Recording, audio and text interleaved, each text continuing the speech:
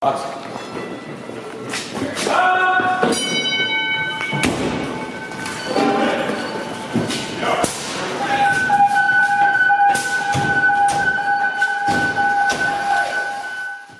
to the Student of the Game Fire podcast with your host, Danny B.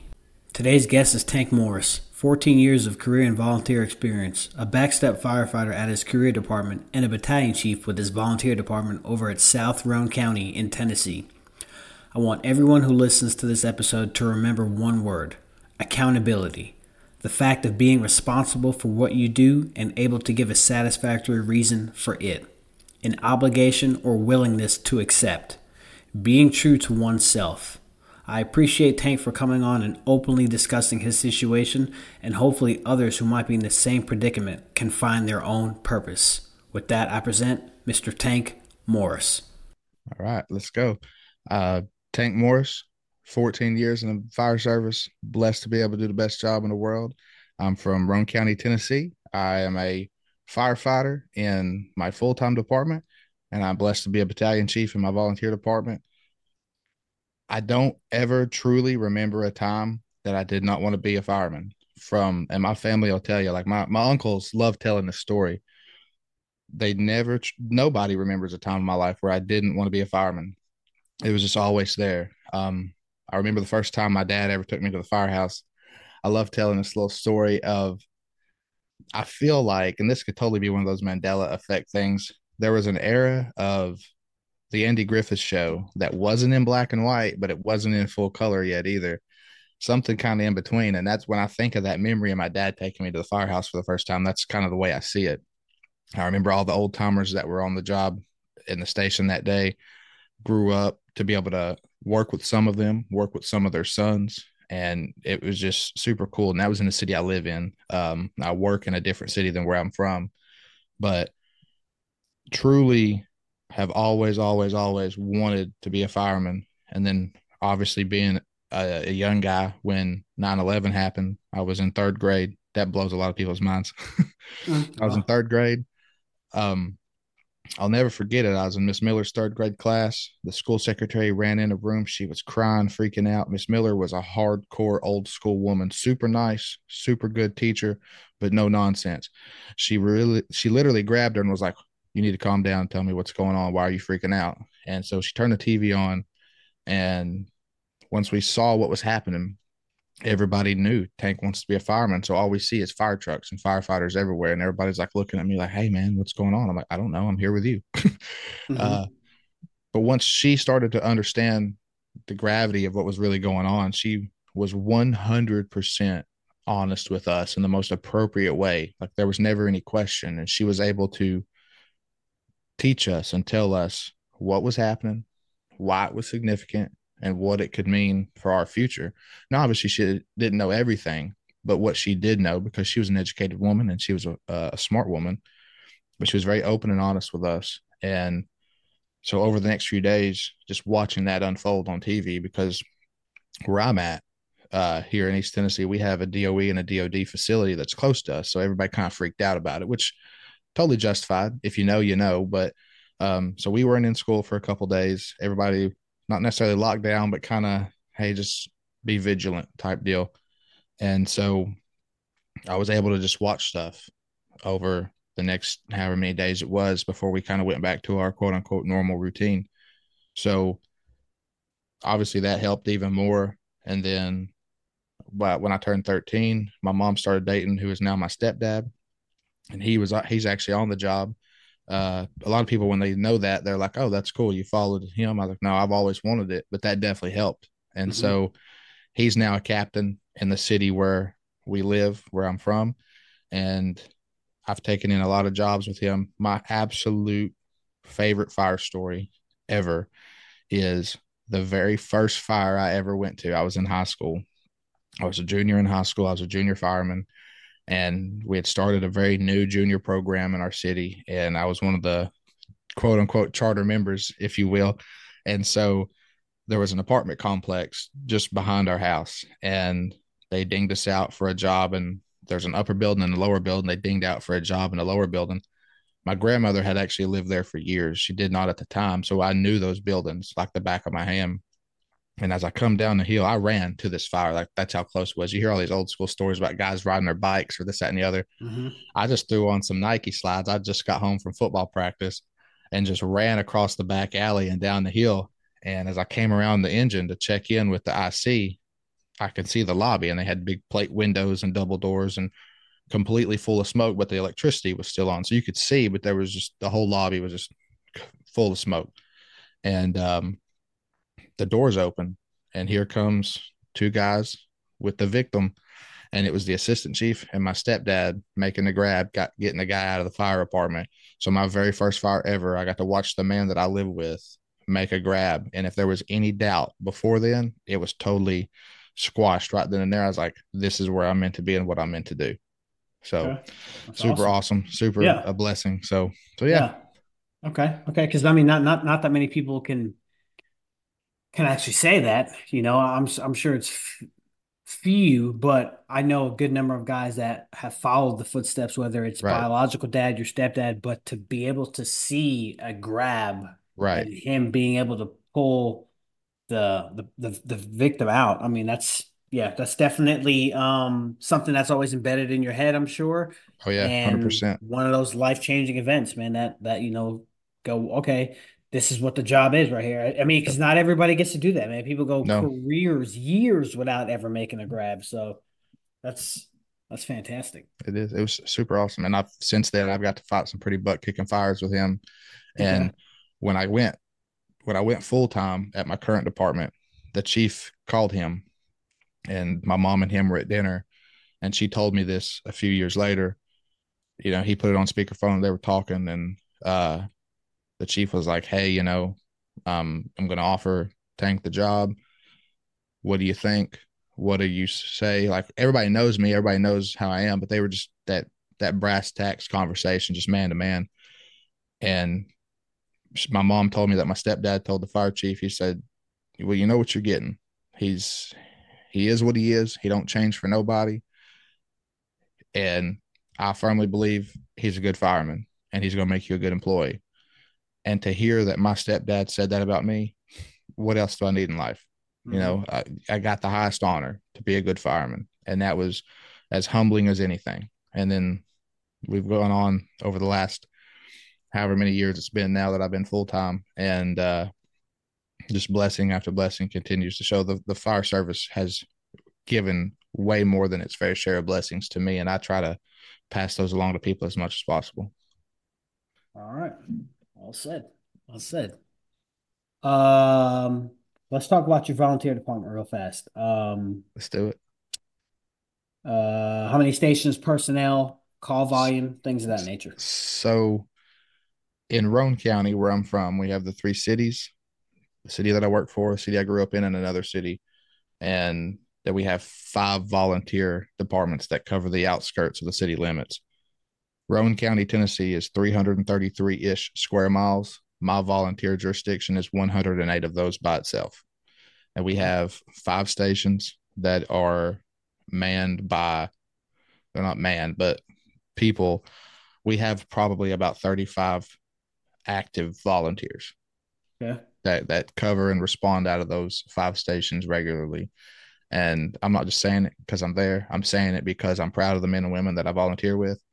If we get dinged out for a job right now at 11:15 on a Monday morning, somebody from my jurisdiction is going to be there and represent and make the day better for that person having that problem. Okay. And I never have to doubt whether we're going to get a response or not. Period. Okay. And these members are responding from home in POVs to the station to get the trucks, correct? Correct. And Okay. some variety of station to apparatus, POV to scene at some point in time. Just depends on where the call's at in the jurisdiction and how it's going and what it is. Obviously, for car wrecks and things like that, we definitely try to minimize the number of POVs on the scene because it's back country. You're not going to get a whole lot of vehicles there. Structure fires, if you're closer to the fire than you are to a station, then make that decision accordingly. Do what's right, do what's going to solve the problem the fastest, or at least put some action in play fastest. But yeah, some form of that, totally. Okay. No part-time members? No.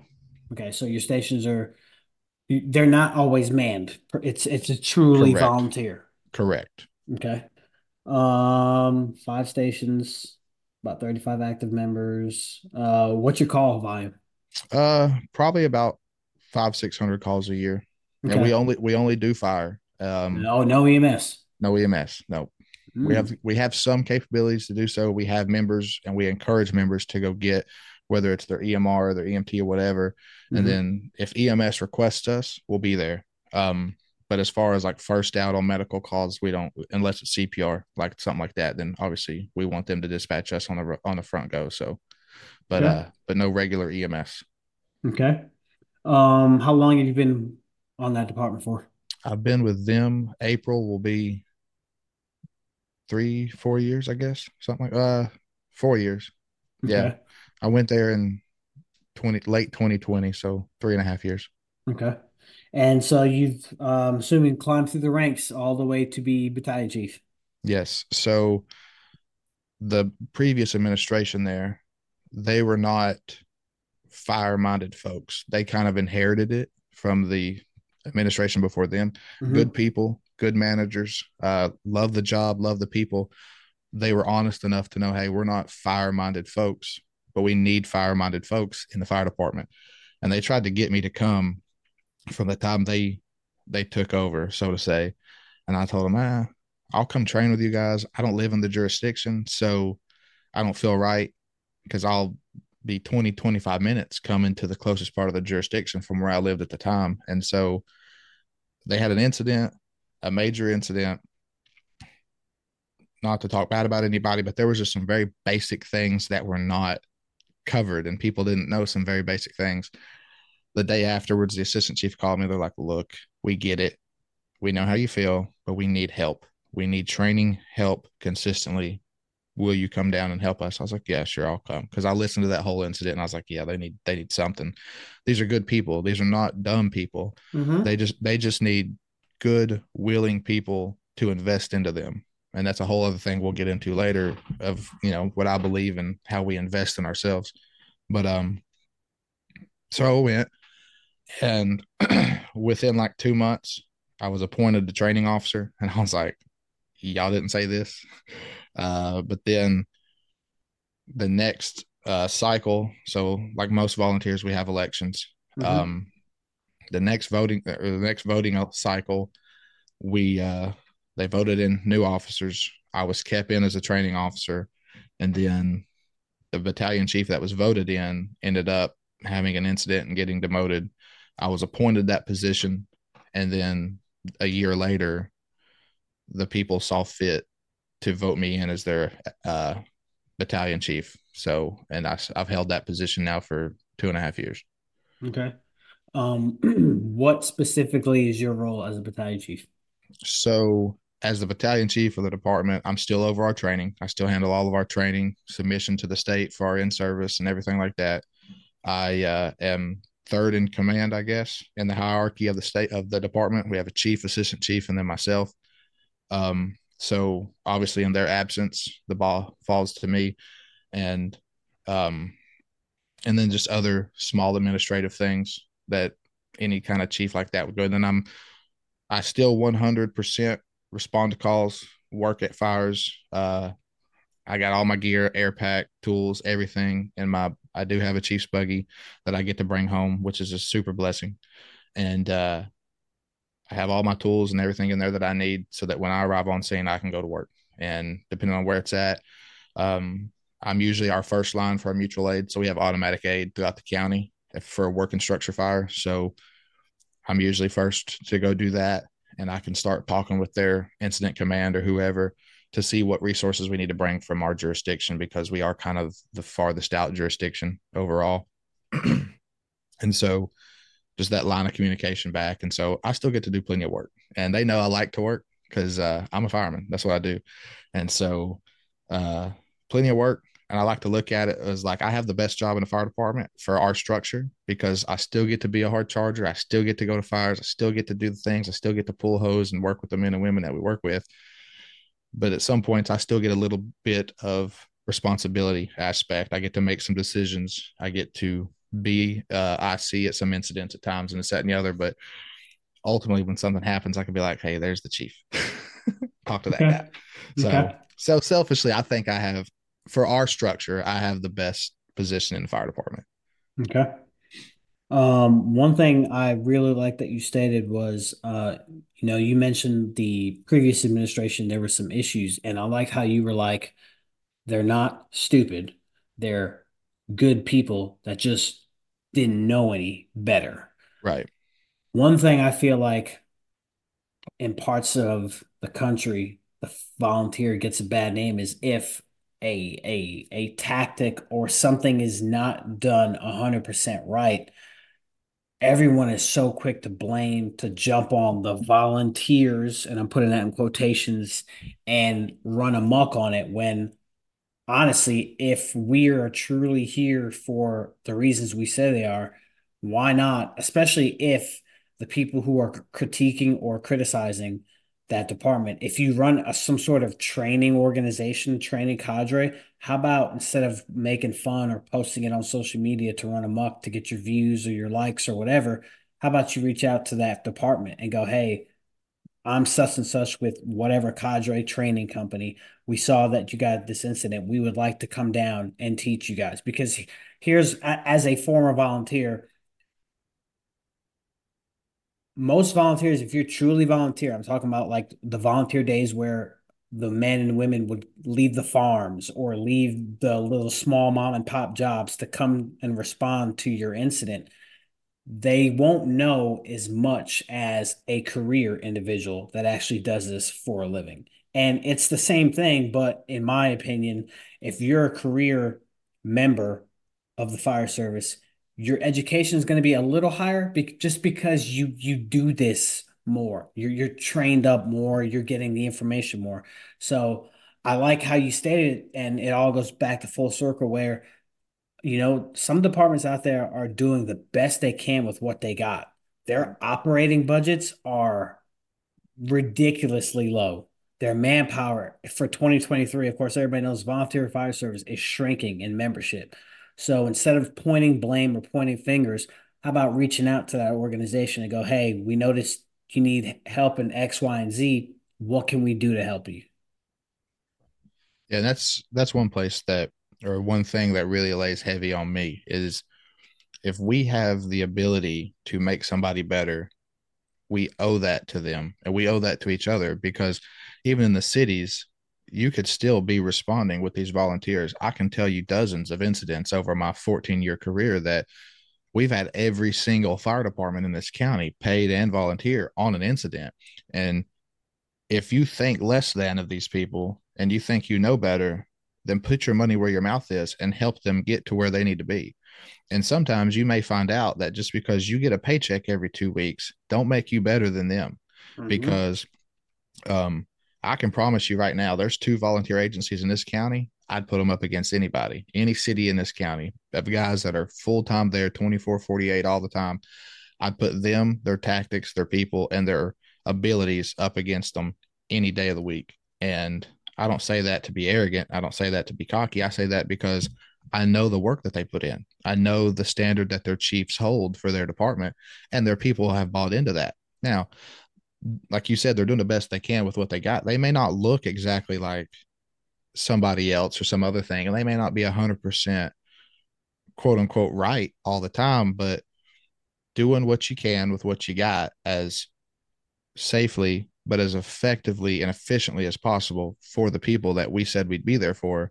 That's the thing, in our class last week, Chief Ike did command and control the afternoon of it at CFT, and he made a comment and said, if you can't command a scene or command your agency with aggressive, educated, able bodied firemen to do the things we have to do for the public while also considering safety factors for us, but still putting them first, then maybe you don't need to be in the position. And I was like, bam, nail on the head. Because as administration, as chief officers, that's our job. Our job is to give our firefighters as many and as much quality resources, education, ability, and opportunity to do what we are here to do for them, and then also think of how we can take care of them. And I believe, we can argue about the whole safety thing, and everybody's favorite thing to do is argue that these days. It's either smooth bores versus fog nozzles or the safety debate or leather helmets. It's always one of the big three. But if we're going to argue the safety debate, my side of that is a safe fireman is a well-educated, well-prepared, able-bodied firefighter with the right resources to do the job. That's how you keep your people as safe as possible, is make sure they're ready when duty calls. And then if and when you have to step in as a chief officer or a company officer that's in charge for whatever time or reason, then you have to do what you have to do. But it calls for everybody to be prepared and to be ready. And like I said, if you think you know better and you're in a position to give that to somebody, you owe that to them, because we're either ready or we're not. And if one link of the team is not ready, then the team's not ready. And we owe it to each other, whether you're career or volunteer. Yeah, you're 100% right. And Chief Ike, man, I, I know he's probably got some people that I'm gonna just say he's probably got some enemies out there. But if you really listen to what Chief Ike says, how he says it, the demeanor and the passion that he's got in his voice, all he's trying to do is make the service better. And it's gonna rub people the wrong way that Mm-hmm. don't really see or agree with what he's trying to spread. But I mean, it's no different than any other industry. He wants us as firemen to do, especially firemen and chiefs. He wants all of us to work together to accomplish the same goal of the mission, which is people. And like you stated, safety. You could be as safe as you can in this job, and all it Mm-hmm. takes is a freak of nature, some sort of freak accident, whatever may be, something happens, you get hurt. It is what it is. It's the nature of the job. That's just like trying to say you want NFL and NBA players to be safe, and they can be as safe as can be, but they can do one move and do something to their knee, tear an ACL, MCL. I mean, hell, Right. look at Aaron Rodgers. I mean, that was a perfect example. The Jets were ready to go this year. Bam, something happens. Does it Right. mean does it mean the NFL's not safe? No, shit happens. Right. But yeah, I agree with you 100%. No matter what whoever they is for you and your Mm-hmm. your your window, no matter what they do to this job, it's still a blue collar, down and dirty working job, and it's not always pretty. It's not always perfectly to be able to be planned. Sometimes it's down and dirty, nitty gritty, bloody, sweaty, muddy, whatever. And we got to have men and women that are prepared to get that way, because we can't control everything. But what we can control is our attitude, our mindset, and our abilities going into each and every incident. And if we don't do that, then, like the other quote I mentioned, you got to go. Like, that's just unapologetically how I feel. Okay. Hey, no, that's perfectly fine. Perfectly fine. Um, your volley department, are you guys seeing a recruitment or retention problem? Are you having any of that? And if not, what are you doing to keep your department thriving with not having to worry about, hey, our roster, man, we're below 20 or whatever the case may be. So honestly, we're very blessed, and I don't know what's doing it. I don't know that anybody can really take the credit for it, any one person, any one thing. But over the last year, we've gained about 8 new, young, able-bodied members that are gung ho, ready to go. They're like, I've always wanted to try, and something just told me it's time to try it. And they're coming in at a great time because it's easier. I don't want to say easier because it makes it sound less quality, but it is easier to get people their training, to get them certified to be able to do the job. And, there's so many resources out there that can Hmm. help get them up to a good standard fairly quickly, as long as you got the right individual. It comes down to them and the effort they put in, their abilities. Some things you can control with people, some things you can't control. And some people got it, some people don't got it. We won't get into that debate. But in the volunteer world, there's a job for almost anybody. Hmm. We're very blessed. We have a really good balance of the old timer guys that drive the trucks. They're really quality at pumping the trucks and getting there.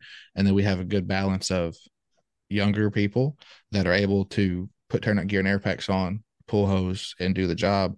And we're just very blessed. We're a weird anomaly. I feel like us and then the one other that I mentioned, we're just a really odd anomaly. I feel like because I'm not gonna say we're not struggling with recruitment and retention, but at the end of the day, we're just not. We got people coming, we got people staying, and we're just very blessed. And we're just working hard and diligently to get them good, quality, effective training and investing into them so that they want to stay. Whether that's we always joke about it, getting them a t-shirt once they get to a certain point. Hey, here's this, get them on the paging app so they can know when we get calls, get them into training, start getting them certified, sending them places, and paying for that training if we can, um, or maybe reimbursing something like that. But just different factors, different things to just invest into them to say, hey, you showed interest and we want to invest into you to show you that you're worth it and show you that, yeah, we're not getting paid, but it's still equally the best job in the world. And we want to share that love and that passion with you to give you a chance to love it too. And I'll say our chief administration, pull me out of the picture, the chief, the assistant chief, our executive chief, and our captains and like our executive board will say they're really good about doing that for people and taking care of folks. And I'm very blessed to be a part of the organization all the way around, whether I'm a chief or not. It's just quality. I just came into a position, right? So the train was moving before I got in my position. Thankfully, I don't think I've slowed it down any, but it's still just rocking, and I'm just blessed to be a part of it. So, Okay.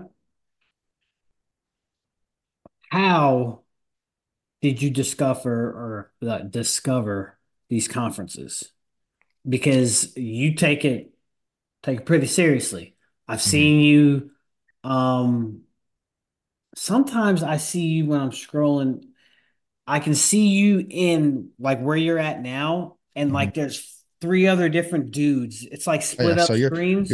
talking about the Getting Salty podcast. Okay, okay. Yeah. So I've seen, whenever they post something, like sometimes I'll see your name on there, and I'm like, Yeah. oh, okay, yeah, Tank. All right, cool. So how did like, yeah, that's my question. How did you discover these conferences, and why did you decide to start attending all of these?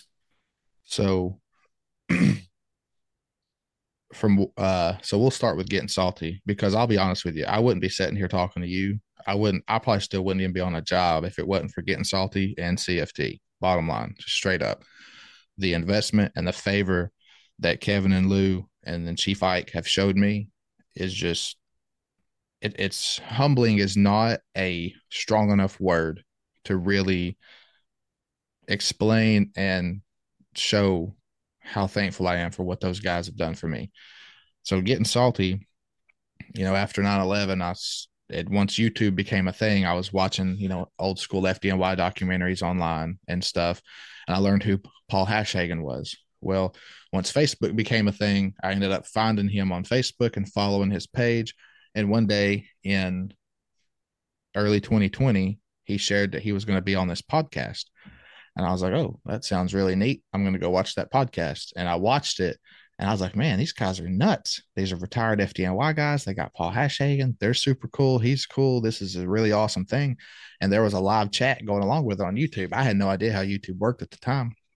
And so I got in that chat and I was talking to people and they announced when their next show was going to be and it was going to be the next week. And I was like, wow, these guys are getting it. So I just came back next week and watched the next show and the next show and the next show.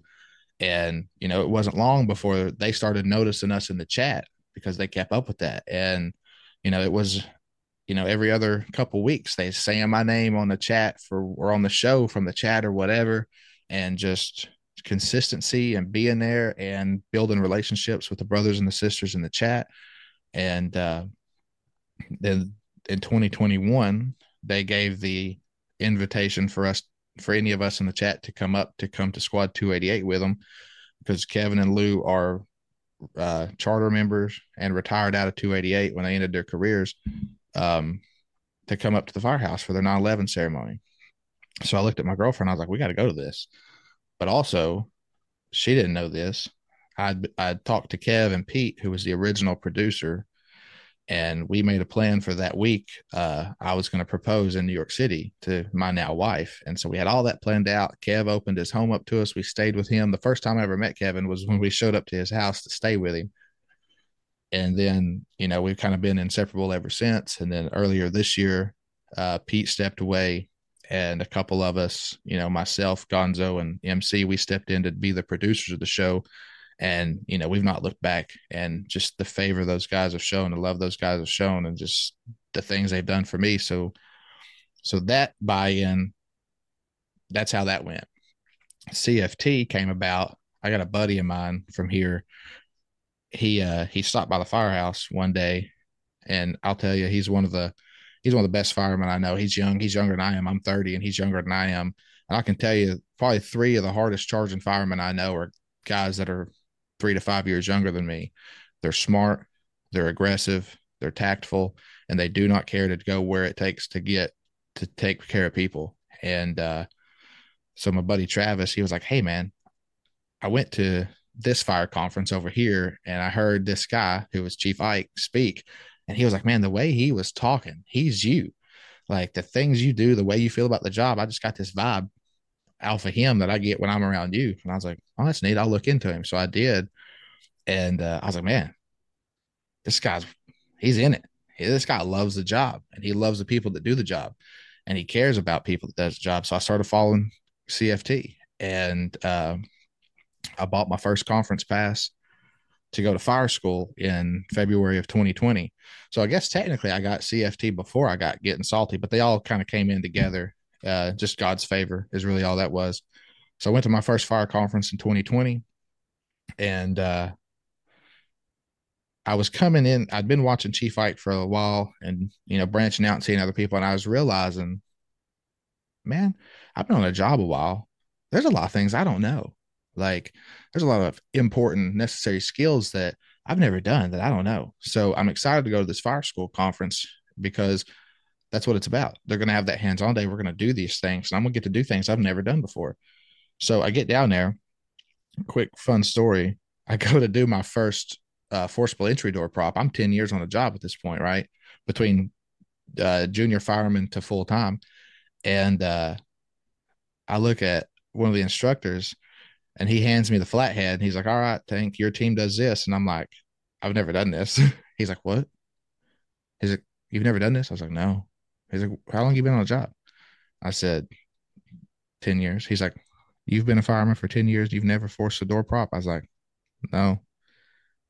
He's like, "Okay, my bad. Let me step back, and then I'm going to teach you, and we're going to run through it all day long if it takes it for you to get it." And that's one thing that CFT does so well is they don't judge. Like it took that guy back a little bit because I'm a big dude, and when it comes to forcible entry, when you look at me, you probably just assume, I got the mustache, I got everything. You probably just assume I know how to force a door. It's just one of those things that I thought people may just assume. At that time, I did not. Now I'm pretty proficient at it because I got good reps in, and I continue to get good reps in. But one thing they do well is they put the student first. They don't judge where you're from. They don't care where you're from. They care about the effort that you put in that day, and they're going to teach you to do it, and they want you to succeed at it. And so after that, I just kept sharing CFT stuff, following Chief Ike and his doc talks and everything, keeping up with where he was going. And I actually got to meet him at Firehouse in 2019. He did a lecture there, and that was the first time I met him. And he didn't know who I was at that point, but I made sure to stay after class, help him pack some of his stuff up, and intentionally shake his hand, meet him face to face, introduce myself. And, from that point forward, I think he started to notice me a lot. And then I won some free conference passes to CFT conferences when they did some drawings and such throughout 2020. And long story long, I've been ever since. I've been at least once or twice a year ever since. Seen favor in there, met the whole cadre. I can call Todd Edwards right now. I can call Rob Fisher right now or shoot him a message on Facebook, and these guys are going to answer back. That's how I met Chief Lead from the FDNY. It was really funny. I had to go to CFT to meet Chief Lead. I couldn't meet him through the Getting Salty guys, and they came up together. And so, just the connections and the networking and the fellowship. And I tell people, I'm just a knucklehead kid from East Tennessee that has been so blessed to be able to come in contact with some of the biggest names in the American Fire Service in our day, and I get to call them friend. I have their numbers in my phone. I get to chit chat with them. Like I talked to Chief Lee last night for a little bit, because we're going to New York next week. Just talk about meeting up with him.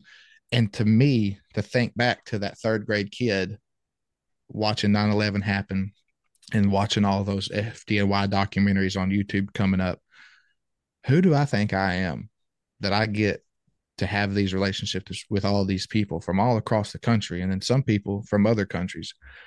And sometimes I get really emotional thinking about it because, man, I don't deserve this.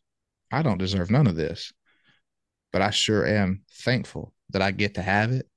And it's a super awesome blessing. And so that's kind of how those two entities came to be some of the most important people in my life. And I'm just blessed. And through Chief Ike's, how the Tank Challenge started, as you can see, that the sticker, well, it's not a sticker, but the poster on the wall and all that, and what that's done for so many people. And I'm just the name attached to it. But that's way more than just I am. So that's been a huge blessing as well, man. I just to think back and to reflect Mm-hmm. on what I get to be a part of. I mean, I don't need proof this is the best job in the world. I get it every single day. And no matter where you work, trust me, I get it. For guys and girls that work in places that they feel bottled down, or they feel neglected, or they feel like they're not getting out of it what they can get out of it, I get it. I work there. It's fine. Not to talk bad about the people that I work with, but I work in an organization that just doesn't get it fully. And slowly, slowly, people are seeing it and buy-in's happening. And I'll tell you a small story how I know that later, but that's why it's so key to get it out and get involved in networking, going to conferences, listening to podcasts, watching podcasts like Getting Salty or The Scrap, or, listening to your podcast here. There's so many resources, especially for young firefighters that are hungry to get out and get involved and to learn. And I'll say this is something I'm guilty of. I was getting out and learning so much, and I was coming back. Hey, we need to do this. We need to do this. We're doing this wrong. We're doing that wrong, and just slandering folks. And a humble pie that I've had to eat is just because you say the right thing, if you say it wrong, it's still the wrong thing. Mm-hmm. Delivery is 100% of how you say what you say. And so I've had, and I'm suffering the consequences of it now, of being the wrong way that I was, and I'm fighting a battle to get back in right and set a good example. So go learn every single thing that you can, but then learn how to appropriately critique it and tweak it down and make it work for you and your people with what you have. Because, like you mentioned earlier, budgets are going down, staffing's going down, all these different things. And, I've said this before, anytime you want to do something productive, the biggest thing is budget and politics. Budget and politics. That's the biggest two answers we got. Listen, it don't cost any budget or politics to get your company out in a bay and train, do some 2-minute drills, put your turnout gear on. Like I know guys that we've had a fire and they hadn't put their turnout gear on in 2 years. Like that was a literal statement said on a fire ground last year. An individual looked at somebody and said, "I'm surprised this stuff still fits. I've not had it on in 2 years." And I'm like, "Oh my gosh, that may be true, but how do you say that out loud? Like, don't say stuff like that out loud." Um, but those type of things cost nothing. Bringing a crew together and just sweating a little bit, that costs no money, right? And you don't got to get super crazy, but do something, because if you've done nothing for 2 years, it ain't gonna take much to challenge yourself. So just do that, but learn appropriate ways to communicate that back to people and how to share what you learn to people. Don't be like me. Keep loving your heart, keep your focus right, and be respectful of others. Just because you have an opinion, and it may be a good opinion, you still have to effectively communicate that opinion right, and so forth and so on. So yeah, that's kind of a huge jumbled up mess story of how all that came about. No, you're fine. I like it. Because I would say most of us have all been there at some point in our lives. And if you haven't and you really haven't, then, stop lying to yourself, because I was the same way. You get to a certain point where you're new, but you need to work on your delivery approach, because if you go in there guns blazing, no one's going to want to hear you. Everybody's going to shut your shit Right. down. It's going to go in one ear and out the other. They're not going to be able to digest the information that you're saying. So it's all tactics and how you approach the situation. Because we all know anybody that goes to conferences, any fireman out there that goes to conferences, when you get back to your department, you just want to, hey, we need to do this, this, that, and the other. And it's not how it works. It's a slow digesting process. You Mhm. need to make sure it works for your department. But I get it. You're gung ho. I'm gung ho too. But now I know this is how it's going to work. I can mention it if they want to get ask some more information, want me to elaborate PowerPoint presentation, whatever. Sure, but if not, okay, it's for me. I'll share Right. the knowledge to anybody who wants to hear it, but most of the time they're not. And if they don't, it's okay. Right. Okay, it's for you to know. So not for you to worry about others. Um, but I did kind of want to segue into you stating your personal excellence, personal growth. I know you said you wanted to talk about that. So, Yes. So that's been a huge thing. So since last year, September 2nd was the first technical day of what people now know as the Tank Challenge. My wife finished her master's degree last summer. We got married in 2022, and before the wedding, I'd lost like 30 pounds, and then we went on our honeymoon, and I gained 10 of it back. And through the summertime, I was kind of halfway working out, whatever, blah blah blah. But I just didn't feel good. I knew I wasn't able. I was the guy not putting his turnout gear on, not doing anything. She finished her master's. We went out to dinner to celebrate Japanese steakhouse, ice cream, all the goody celebration stuff. And just sitting there, I'm like, I feel like death. If we got home tonight and the volleys got a job, I don't think I'd be able to operate tonight because I made the conscious decision to eat too much, to indulge and to do this and make bad decisions. I made that decision. Nobody made that for me. Nobody did that to me. I did that myself. So I looked at it and I was like, tomorrow I'm gonna wake up. I'm gonna go to the track. I'm gonna put my gear on. I'm gonna walk a mile. I'm gonna do a hard thing because I know I can do it. I know it's gonna suck, but I know I can do it. So it's hot. It's September 2nd. It's still hot. I did that mile. I was like, hey, that felt pretty good. I'm gonna do another mile. So I did a second mile. I was like, that felt pretty good, but I don't want to be stupid. I'm gonna stop at 2. Excuse me. I'm gonna stop at 2 because I don't want to totally gas myself out. And I'm like 330 pounds at this point. I don't want to totally kill myself because I may have to go to work. You never know. But what I did do is I made a video and I mhm. posted that video on Facebook. Getting out here, doing a hard thing, challenging yourself, and that's been kind of my thing forever. Is you know, just hoping that somebody would get something out of it because I truly believe that everybody's got a story and everybody's got a story that somebody can benefit from. We're all Mhm. different, but we all got something to give. And so once again, here comes Chief Ike, sees that video, shares that video, and dubs the Tank Challenge. He said, 2 miles a day, every single day for 30 days in your full gear with your air pack on. And if you do it, you get a free conference pass to H Rock, which was last December. So I was like, let's go. So I did it every single day.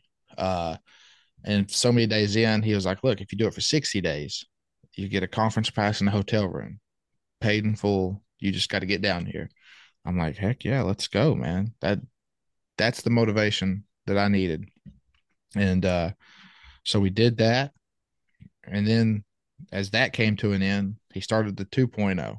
We're up to 3.0 now. He started the 2.0. It was 3 miles, like 3 times a week.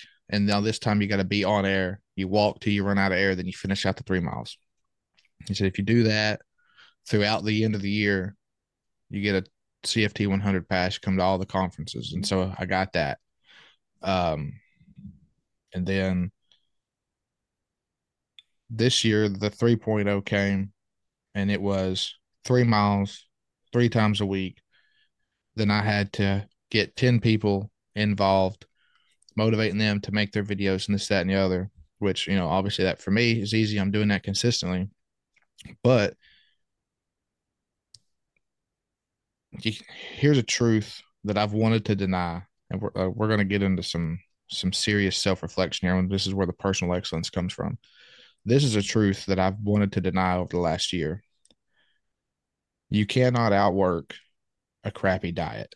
If you're not making good food choices, being wise about what you're putting into your body, you can't outwork the nonsense. You just can't do it. And I've learned that the hard way.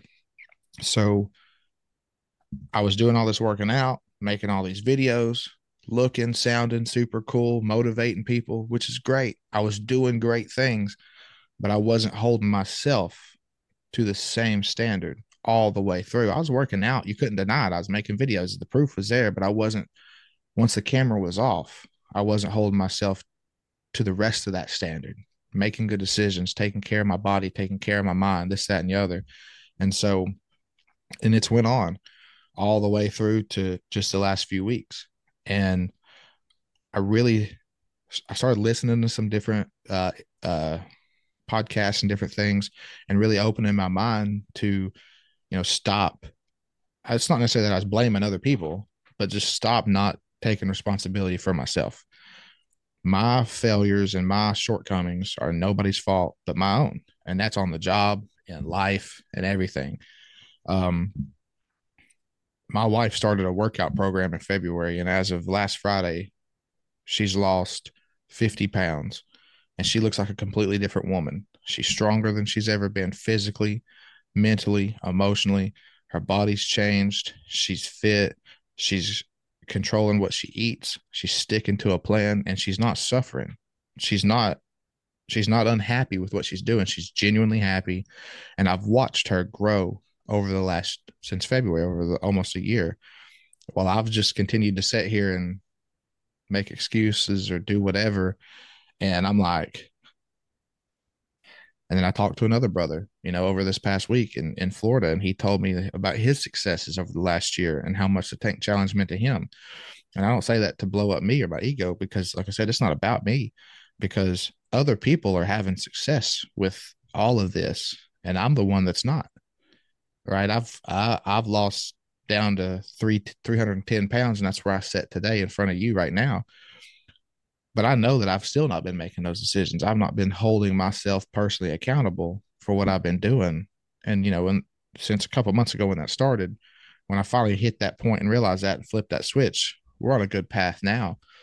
But at the end of the day, we got to hold ourselves accountable. We got to have those hard conversations with ourselves. And it's not even about a hard conversation. It's just a real, true conversation. You got to say, listen, bro, or listen, sis, whoever, whatever. You're not doing what you know you need to do. You're not. People know you're not. You're not fooling anybody. And, that's my big thing. I'm not fooling nobody, but thankfully I have a really good, strong village that's loving and supporting me anyway.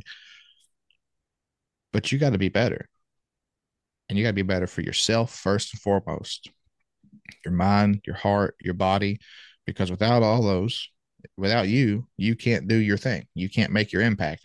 Without me, I can't be a good husband. I can't be a good son. I can't be a good brother. I can't be a good fireman. I can't be there for the people I said I'd be there for without me. And if I'm not holding me accountable, I can't expect nobody else to. That's not their job. My job is to hold me accountable. And so that's just the kind of message that I'm wanting to, and I'm trying to figure out how to, because my message has always been loving people and supporting people, telling people you're worth it. No matter what, you're worth it. You truly are. But I feel like we're coming to a day and age that, just bottom line, we got to stop being so soft with ourselves and with each other. We got to hold each other truly accountable. And you can still do that in a loving manner. You don't have to be a jackwagon. You don't got to be a jerk. You don't got to be this or that. But it's time to be firm and honest with folks, and especially with each other, especially on the job. Like, we have to be better as individuals, as firemen, as fire companies, and as fire departments. And that's how I tie all that back together to make sense for what we're talking about. But, like, that's my big thing. Nobody can take responsibility for me but me. And that's where I failed. And so, saying that in a platform like this, there's going to be help and accountability in the future. And there's going to be people that say, hey, bro, what are you doing? And I want people to be confident enough to come to me to say that, like, don't be afraid to hold me accountable. Don't be afraid to hold yourself accountable. Get you a village that can and will hold you accountable and that you can help hold accountable, because we owe it to ourselves. And if nothing else, like if you don't think you're worth it enough, that's where you got to start. I mean, everybody has their why, everybody has their reason. I want to get people, I want to encourage people to be in a mindset that they themselves are worth it. Like you yourself are worth putting the hard work in for you. Then you can add whatever else it is, your wife, your husband, your kids, your family, the job, this, that, and the other. But it starts with you. And I think we've kind of got away from that, of saying that you're worth it, whether we're talking this, that, or the other. I truly want people mentally to be able to sit and look in the mirror and say, you're not where you need to be. You're not doing what you need to do, but you alone are worth the effort. And then you can start tacking on other check boxes of who and why and what. But we've stretched ourselves thin on focusing so many other things that we lose sight of ourselves. And I just want people to know that we ourselves are worth it. And so that's my big thing about personal excellence, is like, just hold yourself accountable. Get yourself a group of people that helps hold you accountable. And don't be like me. Don't be a wolf in sheep's clothing. Don't motivate people to be better and then watch them go get better. Lead by true example, on and off camera. Now, what you see on camera with me, that's who I am. I mean, I'm that guy. My wife will tell you, yeah, I'm kind of fired up 900% of the time, and sometimes she gets a little tired. My family, my friends, they'll tell you that's the guy. Don't get me wrong, I'm human. I struggle. I have mental struggles. I have emotional struggles just as much as anybody. And again, I cannot stress enough, I have a fantastic village around me that loves and supports me. But I'm not sitting here trying to tell you that I pretend to be somebody else on camera, because I don't. But I also can't lie to the camera and to the people that see my videos, because if I was truly doing everything that I need to do, if I was truly holding myself personally accountable, there would be visual changes. So that's where I'm at. Like, I'm tired of half-assing it. And that's the only way to put it. So that's where I'm at. And I just want to encourage people to do the same. And I see so many people being successful every single day, making that change for themselves, doing it for themselves. And they might not even know they're doing it, but they're doing it. And you can see the results. And like my wife, man, like I said, she's 50 pounds down this year. She don't mind me telling that. She wasn't huge. She wasn't big by no stretch. And she wasn't even really unhealthy, but she's seen a thing in herself to spark a change. And now, like I said, she is stronger and fitter and able bodied more now than ever. And she's not suffering. You don't have to suffer. She enjoys what she does. She enjoys what she eats. She loves working out. She loves going to the gym. She loves being strong. And I love that I get to be married to her and see her love herself and love her journey. And I owe it to me and to her to effectively execute my journey, so that she and I can do this life as long as we possibly can, as healthy as we possibly can together, and as much joy as we can. Because obviously, we want to have kids one day. We want to be there for them for as long as possible. And whatever life throws at us, we want to be there for that. So that's my thing about personal excellence, is just down to the nitty gritty, not being so soft, still being loving and supportive, but genuinely holding ourselves and the people we say we love accountable to be the best we can be, for us first, and then for those other check boxes. First and foremost, that is the realest shit that I've ever heard. Okay. And I know people are like, oh my God, if you know me, it's my form of expression of you kept it a buck, you kept it 100 right there. You kept it Mm-hmm. truthful, because not very many people are willing to do that. And I always take it back to social media, right? If you look at social media, if you look at anybody you follow, one thing you have in common most of the time, the people you follow, the people you subscribe to, they're always going to show you the positives in their life. They'll never show you the negatives. It's always that way. When you look at it, you're like, man, this person's got a great life. They just got a brand new car. Why don't I have a brand new car? They just closed on a nice house, but you don't see the struggles that happen behind the scenes. And I'm going to tell you right now, spoiler alert, there are a lot of struggles in people's lives. Okay. 100%. Don't let that freaking facade of social media, this person's living their best life. It's all sunshine and rainbows. Not saying that there aren't people out there that are, but a lot of individuals aren't going to show you the struggling times, the hard times in their life. And for you to come on here and state what you just stated shows a lot of maturity and growth in you. Okay. Because I've said this on my podcast before, I've had guests come in and talk about it. We all need to be fit. So the question is, what's fit? Every individual is different. Everybody's body composition, your biological background, everybody's different.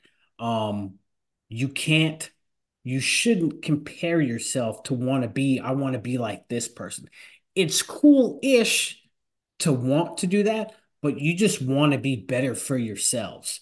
So, like me, I'm an open book. I can tell you, man, I do squats and leg work like a son of a bitch. I can't get calves, and it freaking bothers the fuck out of me that I literally I'll tell my wife like, hey, like calf implants, you think that shit would hurt? And she's like, probably. They're gonna like cut your fucking leg open and stuff Oh, it with muscle. So, like genetically and calves, it's a genetic thing. right. It's all brought down from your family. So if you look at my father, man, like I love my dad, but my dad has fucking chicken legs. Right. So I have chicken legs. I mean, I can see a little bit of muscle going in there. And that's the thing. Like, I want people to laugh because I'm being truthful with you. You have to be truthful with yourself in order to get better. So, like, I understand now. I can do what I can do. I try to work on my legs as best as I can, but it's okay if I don't have Right. calves that show like when somebody lifts, they're like, man, that person got some calves. Like, it's okay. The the biggest part that you need to come to agreement with yourself is if you want to get better, go out there and get better.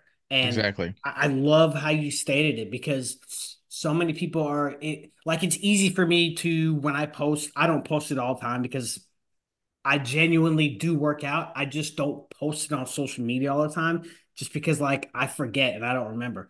But when I go and show my workouts, it's not that I wake up every morning going, man, I can't wait to go do this like hit workout in my turnout gear. No, that shit sucks. It's not the greatest. It is good for me and good for what I do, but I don't want to be out there every day doing that. But Right. it's not about me. And that's the mindset I put. Like, it's not about me. It's about when that neighbor calls 911 and they expect when the fire truck gets there to do their job, not somebody that's like, I'm tired. I just got excuses are out the window when it comes to this Period. profession, Yeah. period.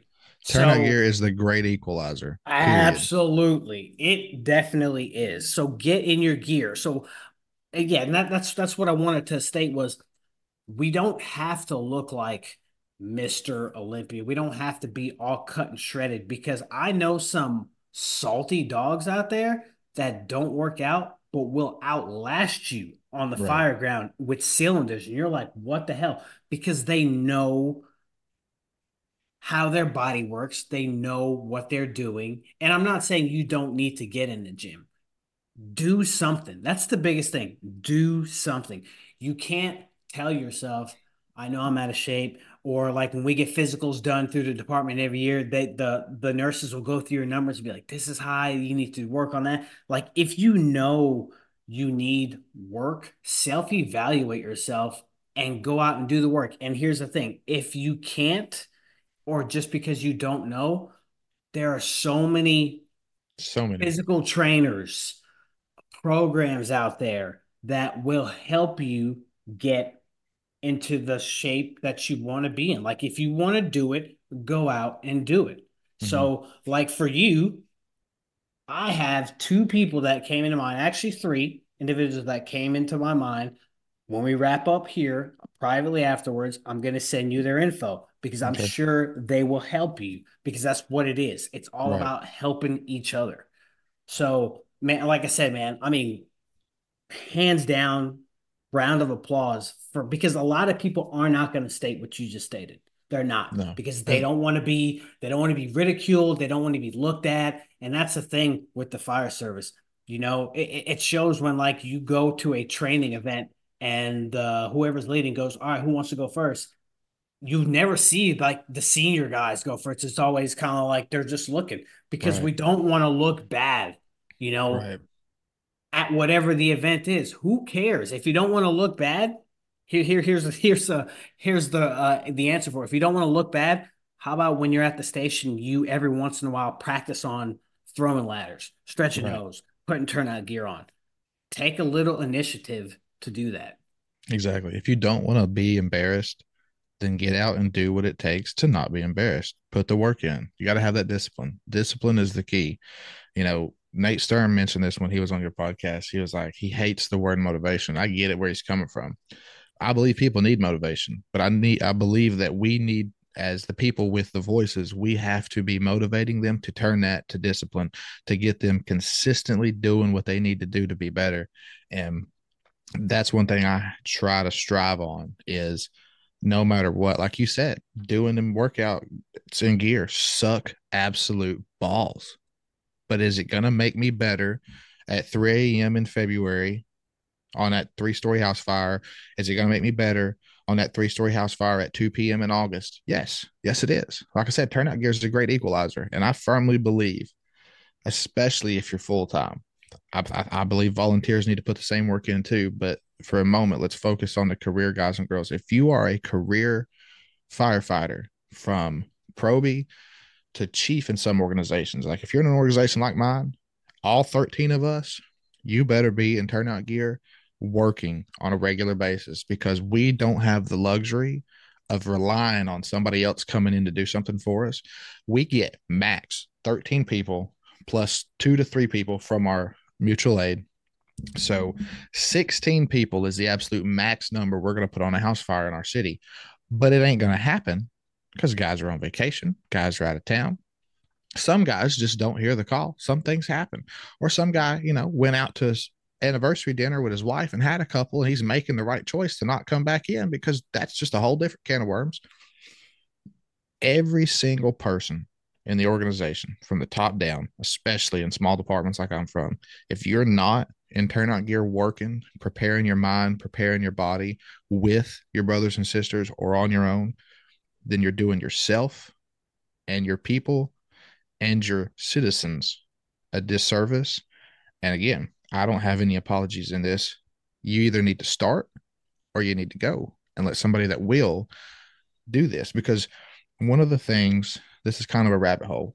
One of the things that makes my blood boil, there's two things, and one's a fairly new thing. The first thing is this is the way we've always done it. Boy, you want to fire me up, man. And I've come down on some people before and then had to apologize because at the end of the day, right's right and wrong's wrong. But the new thing is when you're sitting around the kitchen table and all the old timers are like, nobody wants to do this job anymore. Nobody wants to work. That statement's about 50-50, right? We live in a day and age. It's very obvious. Everywhere's hiring. Nobody can keep employees. Whatever the reason is, we're not here to debate that. In the firehouse, my opinion, people aren't applying. First of all, they're not applying because we've set a precedence. Like they know if you're not getting applicants applying for your fire department, it's because they've heard about your fire department and they know what you're doing or not doing, right? And if they are applying and then they're leaving, it's because you either sold them a fake product or you didn't give them what you should have given them. You didn't invest in them. I shouldn't tell this story. I'm going to. We were hiring a few months ago. We had a young guy apply. An individual in my organization was leaving one day and he was like, hey, what do you think about this cat? I said, he's young. He's in a really good volley house. He's got a lot of experience, a lot of training already. His senior man in his volley house is a captain in the third biggest city in the state, which is right up the road from us. So that guy's legit, the real deal, taking care of this kid, getting him. But he applied to come work for us. No problem. I was like, he's willing to give the fire service his best. I just hope the job is willing to give its best back to him. This individual leaving said, well, I guess we'll see. The door shuts behind him. I look at my entire shift is sitting there. My captain, senior man, 35 years on the job. He's a senior man. He's a senior captain. I trust him. I love him. I'm thankful to be on his shift. My partner at the time, been on the job about the same time as I have. My lieutenant, he's a 30 plus year guy between EMS and fire. I looked at him. I said, well, I don't think there's nothing to see because we're responsible for seeing it through. He's ours. He's our responsibility. What the fire service gives this kid is what we give this kid. Like that's our job. That's our responsibility. What is there to see? Fast forward, he gets in the department. He's running his 2-week orientation and they send him to a DOA. Nobody talks to this kid. Nobody preps this kid for what's going down. They walk in, they just see a mess. Not to talk bad about the individual who was deceased, but they see a mess. It's this kid's first call. All right, it happened like 11 a.m. First run. Kid comes back, says, I quit. Nobody invested into him. Now, there's a solid chance we couldn't have prevented that. But had the captain on duty, first of all, don't send that kid to that for his very first call. I'm all about getting a fire and get it done, but maybe not that, right? 19 years old, maybe not that. Mm-hmm. But if you do, talk to the kid, run through things, leave him outside, maybe take him to the call, let him see how we operate, leave him outside with the shift leader, with the captain. And then if you have to utilize him, because again, we're 4 people deep on a shift. If you got to utilize him, stay on him. On the way back, talk to him. When you get back to the firehouse, pull him into the office and say, hey, man, listen, that's part of the job. It's definitely a part of the job here in small town USA because there's only 4 of us. We got to participate. I hate that was your first call. Unfortunately, that's a thing that happens, but let's talk about it. What did you see? How do you feel? Let us help you get through this. You got a career's worth of time. You're probably going to see it again, but we're going to be on you. We're going to take care of you. That's the investment back into each other that I keep talking about. But nobody did that for that kid. He went and sat in the landing. We call it the landing right in the front door. And he sat there and he festered. And an hour later, he's gone. Lunchtime, day 1. Again, we may not have been able to prevent that. But I know for a fact that 0 effort was put in to try to prevent it. Mm-hmm. And that frustrates the life out of me. Unfortunately, it wasn't my shift because I'd have handled it a little different. I'm not the captain. I'm not the boss, but I'd have been on him. And I'm not bad mouthing the guys that were on duty. They got a lot to learn like we all do. And they need investment into them, right? Like no matter what level you're at, somebody should be investing into you to make you better and to help you be able to invest into those under your umbrella of responsibility. And nobody's doing that for those guys. So they can't do it for the guys under their umbrella. So it's like, it's hard. So, and that's what sucks. And it comes all the way back to that. Right. So yeah, like I said, that was a side note thing, but it just, that's where I stand. That's where I'm at. And our job is to take care of each other and to, like I said before, turning that motivation into discipline to get people involved and to do, like get in your turnout gear and work because your citizens, your brothers, and yourself are relying on you to be ready. We had a May Day a few months ago. I was the interior operations chief in the house on fire. I was on the second floor with a crew. We were supposed to have 2 crews in the house, ended up only having 1. I could have said, hey, I'm going to hang out down here at the bottom of the steps till the second crew gets ready. Had I done that, things could have been different. This is not a story on me. I mean, it kind of is, but at the end of the day, what happened. It's on video. We can prove it. But I was like, I'm going to go up there with these guys anyway. When y'all get ready, come on in. They needed to add a stick to the line for whatever. So these guys are up here operating, and I'm on the hallway. I'm down to the right of them. I'm shutting doors to rooms that are on fire. It's a good, large 2-story house. It's burning, and it's a good senior fireman. I fought many fires with him, and then a newer guy, but both quality dudes. And you can see in the video, I'm looking up, and I got my New York hook, and I poke, and then you watch my head kind of jerk. And you hear the thud. And I was like, what the heck happened? I turn around and I see no firemen. They were standing right there, 5 feet away from me. They are not there. I'm like, oh no. Thankfully, pop, pop, they pop up. I see them. I was like, oh, thank God. But there's a burning roof beam in between them. I said, that's not good. So Mhm. I'll go over there, and the guy in the room, he it hit him. Like it hit, boom, it hit his whole body, took him down. But adrenaline got him back up, got him out from under it. I try to pick it up, it won't come up. I was like, oh no, this ain't good. So I push it down. We get him out of the room. He's trying to call the mayday, but he's not grabbing his radio mic. He's discombobulated. He just took a huge roof support beam to the back. I'm like, hey, calm down. We're good. You're up. You're talking. He's up. He's talking. I'm here. I'm talking. We're solid. Calm down. I get on the radio, interior to command. We've had a collapse. We're coming out. I'll explain when we get there. Command, copy that. Everybody exit the structure. So we leave. And it plays itself out. Communication's done right. That fireman's taken care of. Everything's kosher. He's good. He was back to work a few days later. They gave him a couple days to kind of cool down. Good quality fireman. Fought a lot of fire with that guy. It can happen to anybody. Had he not spent his time preparing for that, he wouldn't have been able to take that. And it'd have been a whole different ball game. If I Mhm. didn't prepare, like I just got done saying 10 minutes ago, I don't do enough. But if I didn't do at least what I do, would I have been able to make a difference in that incident? That was a Right. Mayday incident, textbook through and through. The technical Mayday was never called because it just wasn't. It was tried to be, but we didn't have to.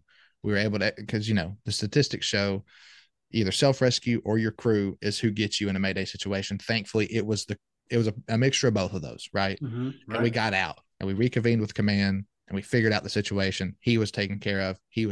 And everything was kosher. We're very blessed. All right.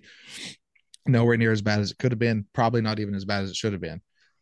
But if that guy and I didn't even prepare the way we do, it would have turned out completely different. Like, that's why it's so important that we prepare ourselves to be ready for ourselves, for our brothers and sisters, and for our citizens. And that's what it comes down to. And we're here to do a job. And I'll never, ever take focus away from the citizens. When you're on shift, whether you're hanging out at the volley house or you're on duty at your full time, those citizens are your number one priority, period. But if you ain't preparing yourself to be ready for that, then you ain't doing them no favors. That's why you got to put yourself first ultimately. Like they say, the number one priority on the fire ground is the firemen, keeping them safe. Mm, we can debate that at a different time. But I do Mhm. believe outside of the firehouse or in the firehouse off of the fire ground, yes, you are a priority. You better be ready to put them first. Mhm. And so, you know, and that's where I stand. That's where it all comes back to. So yeah, that's just that for me. And, you know, I've always been open in my videos since I started making videos. I've always tried to be transparent and never give a facade of something that's not real. I'll talk about the good days, I talk about the rough days, I talk about the highs, I talk about the lows. And so this is nothing new for me, but now it's just a hey, it's time to start truly holding myself accountable and being right and saying it in a platform where there's going to be accountability to come back to me. I ain't afraid of it. And one big thing that popped in my head after you just said that is everybody always screams accountability. We want to be accountable. We want this, that, and the other. Everybody wants accountability until the subject revolves around them. Then it's, whoa, back up. Hold on, wait a minute. No, that's not how it is. If I fuck up on something, I expect to be held accountable on it. As a man, I expect to hold whatever decision comes down, whether that's paperwork, a write-up, um, whatever the case may be.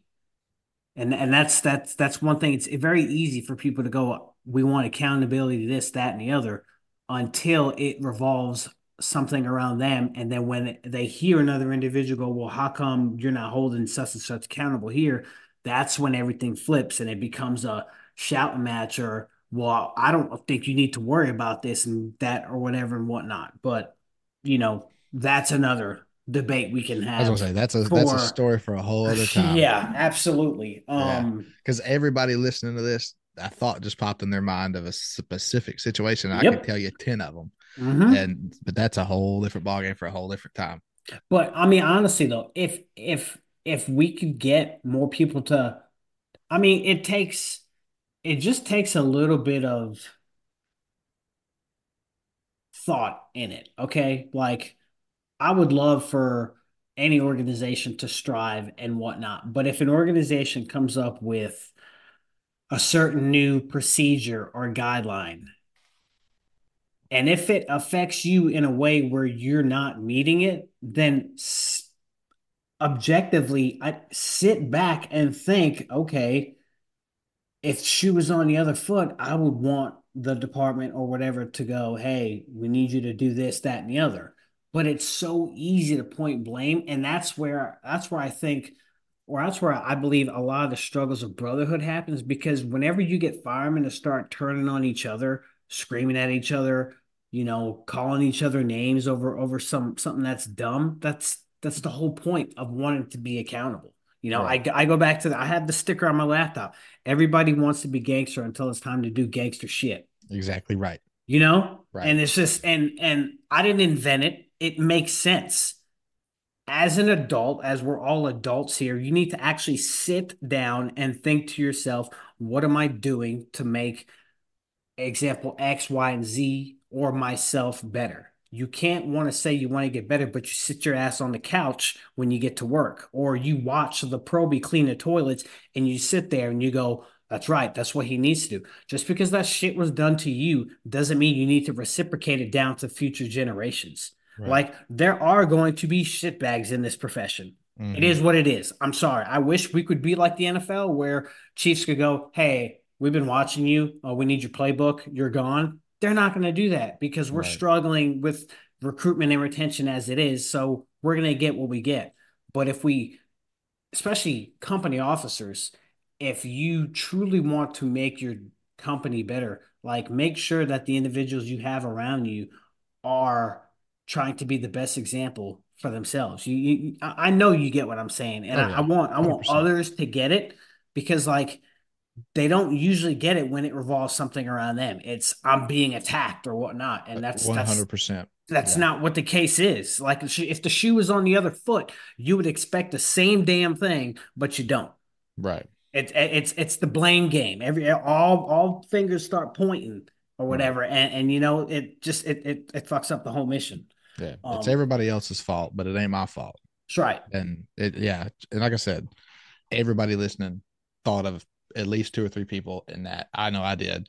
And at the end of the day, like that's a totally different ballgame. But at the end of the day, and this is, this is kind of the bottom line of it, no matter what. At the end of the day, you, the individual, are only able to control so many things. You're able to control the attitude in which you take into it, the way you react to it, and the work you're willing to put in on the back end to make up for it, to change it, to correct it, or to just make yourself better at dealing with it and whatever.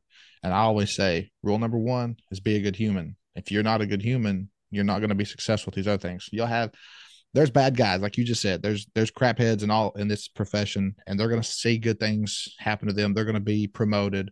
They're gonna, their way to the top, Mm-hmm. whatever, Mm-hmm. and but at the end of the day, that's gonna catch up. And our job as the perceived good guy, hopefully, is to focus again on our attitude, our reactions, and our efforts to make it better, make it right, set a good example, and to be a good human. And if you do that, I'm living proof of it.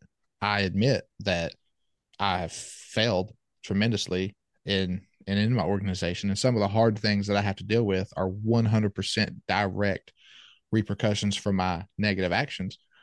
But I recognize that I've done that and I try to be better, and I've been blessed, whether it's getting salty, CFT, getting to do things like this podcast right here, whatever, making my videos and people watching my videos, seeing other people's success. I've been very blessed. And so it's like once you realize what you're capable of doing and what you can do, and you focus on it, you're going to get a bit of a freedom. You're not going to worry so much about these other people, these other things.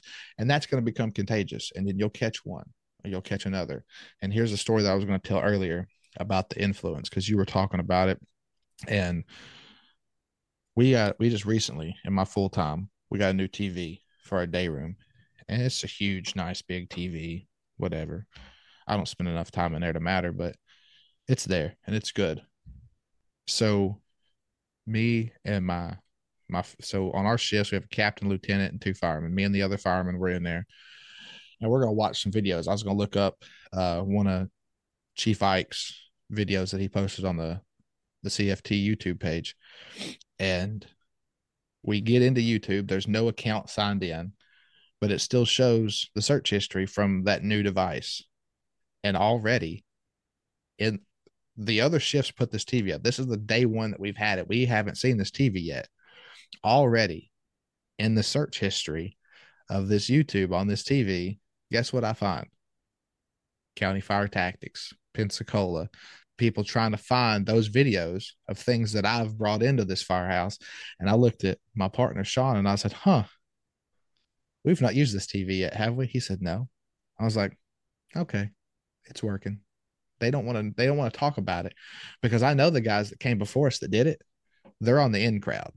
They're those guys that they got it right. They got the politics. They got this. But I know, and it's fine. It's perfectly fine. They never admit it. And Mm-hmm. that's okay. It's not about that. It's not about that at all. But selfishly, I don't care. I'm going to sit back and I'm just going to smile to myself and say, hey, as long as they're doing that and they're able to function on the fire ground and they're a little bit better because of it, that's all that matters. We don't have to have that conversation. We don't have to have this. I don't need no recollection. I don't need nothing.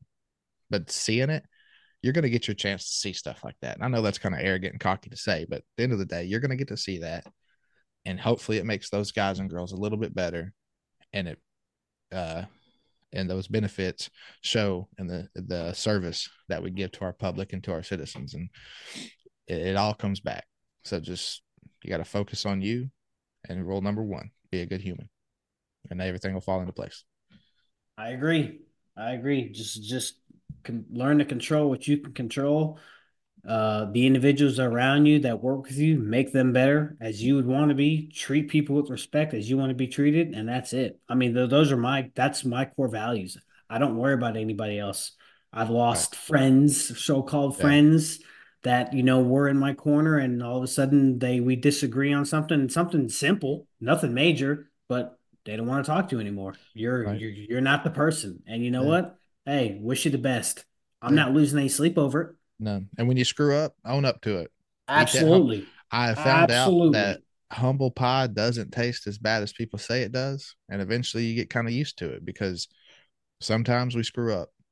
And every time we do, we got to own up to it. You may have to apologize to somebody that doesn't deserve the apology, but it's about keeping you right and keeping Hmm. your witness right, and your character and your integrity intact, because that's what matters. Whether they deserve it or not, it's not about them, it's about you. So when you screw up, own up to it, apologize, and then if and when given the opportunity to show corrective action, be ready to show it. Ah, yeah. This was um this was really good. Like I'm gonna end this one. Like my day feels complete. Good deal. I'm glad I could be a part So of it. spoiler alert too. Without you knowing, this is episode 100 for me. Nice. So Awesome. I do Super cool, man. appreciate that I was able to have you as Awesome. That's episode 100. it's a I know blessing. a lot of people say, that's like a milestone. I mean, yeah, sure, I guess. I'm just a dude who wants to talk to other men and women of the fire service who actually care, who have a story to tell, to let others know it's okay to love this job. That yes, if you love this job a lot, you're gonna get Mhm. the naysayers, you're going to get the eyes on you, the target on your back. Wear the target on your back proudly. Just keep doing what you're doing. This is why I started this. I don't know how long it'll go. I guess until I can't find anybody, then I guess the show ends. But Right. whatever the case may be, man, I've enjoyed the ride. But I just want to say thank you for coming on. I know it was a I'm pleasure. telling you, your story, dude. Like I said, not very many people are open to talk about what you did. So I appreciate the fact that you did. I'm sure any true listener out there is going to feel the same way. Is there anything else you want to say before we end? Uh, I don't think so. I think I've said plenty enough. Just my normal shout outs to the gang of Getting Salty and the CFT crew, and just all my guys and girls that I work with on a regular basis, and my boys and girls that I have met through networking. I've said it before. I'll say it again. I'm just a knucklehead kid that's blessed enough to be able to do the best job in the world, and every single day it's a blessing, and I don't ever want to forget it. Damn right. I like it. I like it, man. Appreciate you, pal. Appreciate Thank you you, coming brother. on, man. I It's been appreciate it. Thank you for having me. it's been a great one today. I think so. All right, pal. If any of the listeners out there are or know of a great firefighter who embodies the principles of being a great communicator, goal oriented, hardworking, humble, passionate, and professional, regardless of rank, career, or volunteer, contact me at studentofthegamefirepodcast@gmail.com. Until next time, stay focused, stay committed, and stay safe.